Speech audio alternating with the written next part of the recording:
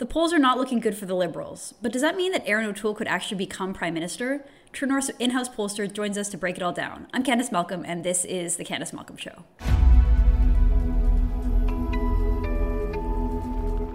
We have seen a remarkable change in the polls over the last week. Now, we've talked about it on the show that Justin Trudeau is not running a very good campaign. A few of his major wedge issues have sort of fallen apart, but the way that the polls have reacted is quite sharp and quite telling. So I'm going to go through a couple of them here, and I'm joined by Hamish Marshall, who is our in-house pollster at True North, who's going to help us make sense of it all. I think the most interesting thing I've seen so far is the 338 Canada breakdown, which is the aggregator of all the polls. So on August 13th, before this thing was called, the odds of Trudeau winning a majority government were at 58%.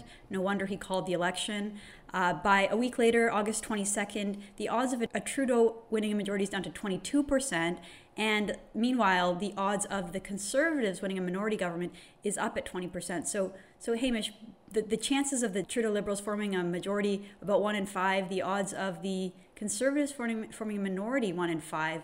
What do you make of this? Well, it's been obviously a big move in the polls for the Conservatives. I mean, they had been earlier in the summer at some historic lows, and they're moving into a position where, depending on the pollster, they're somewhere between 5 points behind to 1 point ahead in some cases. This election's become extremely competitive. As much as we'd seen in previous polls, like we spoke about in the past, people didn't seem scared by the idea of a Liberal majority government. People are questioning the rationale for this election, and Trudeau has not had a particularly good reason for it.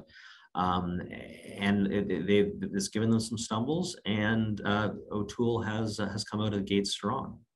Absolutely. Well, let's talk about that, because there was a poll that came out that showed that the vast majority of Canadians don't want an election. They think that we could have waited a year, calling this election a power grab. So we talked about this on the night that the writ was drawn up and the election was announced, that in some ways Trudeau has a fair rationale for calling an election, just given that the pandemic is over and he wants a new agenda for his new spending, his new vision for spending in Canada. It doesn't seem like Canadians really agree. So let's go back to that question. Do you think that he will pay for forcing an early election? That, I mean, if you're looking at the polls right now, we may end up in the exact same boat with another Liberal minority. Do you think Trudeau will pay for that? And do you think Trudeau will be able to maintain his role as Prime Minister and leader of the party if that happens? Well, I think it's up to Trudeau. I think if the election was held today, I think that would be a big problem for him. The election's going to be held on September 20th. So, Trudeau's got the better part of a month now to get it right, to figure out how to give that rationale and figure out what he needs to do going forward. So what is a problem today? Whether it'll be a problem September 20th remains to be seen. If he wins a minority, the question is, I don't think there'd be a push to get rid of him as a Liberal leader. I think the question is whether he wants to stick around with something like that. He has completely remade the Liberal Party in his own image. And I don't believe there would be any mechanism or any desire or capacity to move past him that doesn't come from him internally. Interesting. Now let's talk about this ECOS poll, because it's getting a lot of attention, and I'm not sure if it's an outlier. I'm not sure if it's completely accurate, but let's go through and say, so ECOS asked Canadians, how do you plan to vote in the upcoming election? Now on August 15th, we had 35% saying Liberal, 31% saying Conservative. On August 21st, so a week later, the Conservatives are ahead in this poll, 32.8%, just by a very, very, very small margin, and the Liberals are at 32.4%. So is it possible that the Conservatives are actually winning this election so far? Well, I mean, if we look at all the polls, there's clearly a 1 to 3 point gap, called a 2 point gap. The Liberals seem to be ahead if we look across all the pollsters. This is a rolling poll, which they take a certain number of interviews every night and drop off a previous night. So these sort of things, it's easy to move up and down a point or two. And they've got the Conservatives ahead by 0.4%. I'd point out that in the 2019 election, Conservatives won the election by 1.1% in terms of the popular vote, but still lost in terms of the number of seats. So, a lead of 0.4% is certainly encouraging for the Conservatives, and I don't want to take that away in any way. But extrapolating that to victory is I think very, very premature.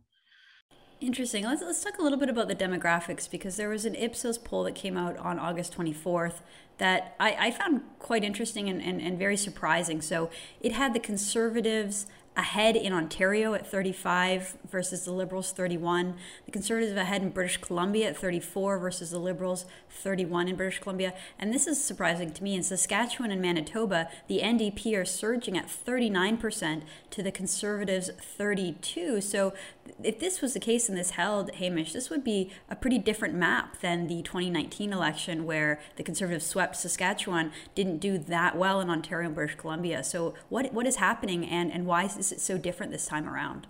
Well, that's the way those are what Ipsos's numbers are saying. Other pollsters are showing different provincial numbers, but you're right. It would be a different map. Not so much in British Columbia. It would actually still be good news for the Liberals. The Conservatives got 34% in British Columbia in 2019, so this isn't an improvement. But the Liberals got, I believe, 27 or so. So this is actually an improvement for the Liberals. So you could still see the Liberals gain in that environment. Manitoba and Saskatchewan numbers are fascinating. You'd see the NDP picking up seats in Winnipeg for sure, and maybe a Conservative seat in Saskatoon West. The interesting thing is that in Winnipeg is that while those numbers, the big NDP surge, those are almost certainly going to be Liberal seats that would fall to the NDP. Which further hurts Trudeau's quest for majority. And then Ontario, as far as I know, Ipsos I think is the only pollster that puts Conservatives ahead in Ontario. But a close Ontario, even a split, even if the Conservatives and Liberals are completely tied in Ontario, that would mean 15, maybe 20 more seats for the Conservatives. The Conservatives lost in Ontario by about 8.5% last time. So even a tie would be a significant change. Well, that could be right there the difference between a Liberal majority or not. One other demographic poll that I wanted to point out because I just thought it was so interesting and so counter to what you think about when you think about who the Conservative base is. This is an Ecos poll from August 22nd, and it shows that the Conservatives have the most support among 18 to 34-year-olds, 33% to the Liberals, 28 to the NDP, 20. That's really interesting to me. And then the next youngest demographic, 35 to 49-year-olds, the Conservatives are also leading in that with 33% to the Liberals, 27 NDP, 18. Can we talk about what it is that young people are seeing in the Conservative Party and in Erin O'Toole that are making them shift in this direction?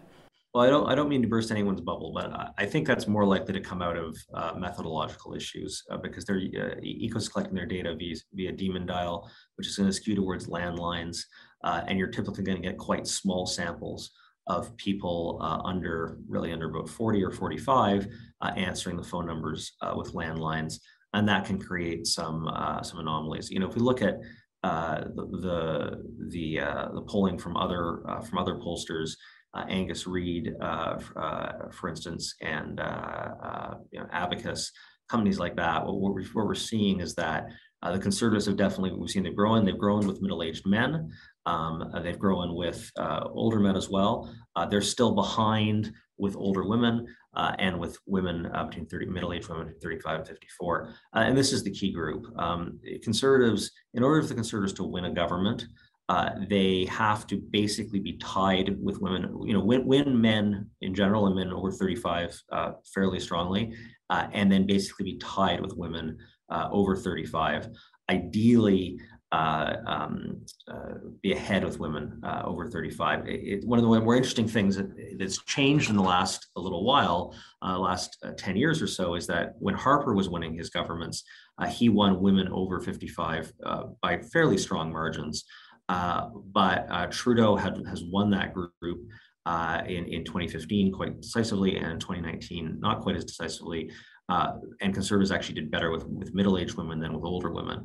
But those are both groups that the Conservatives need to win back. What we're seeing is that most pollsters show that the numbers are decent with those groups, but not where they need to be. The Conservatives, looking across, there's, I don't know how many polls, there's been a dozen polls out in the last week or so.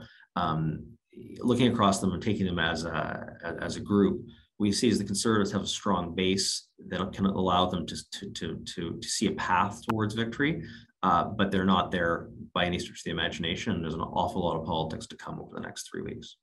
Well, absolutely. The campaign is still young. We still have 4 weeks left of campaigning and election. So we will continue to have Hamish Marshall to break it all down and help us make sense of it all. True North's in-house pollster, Hamish Marshall, thank you so much for joining us.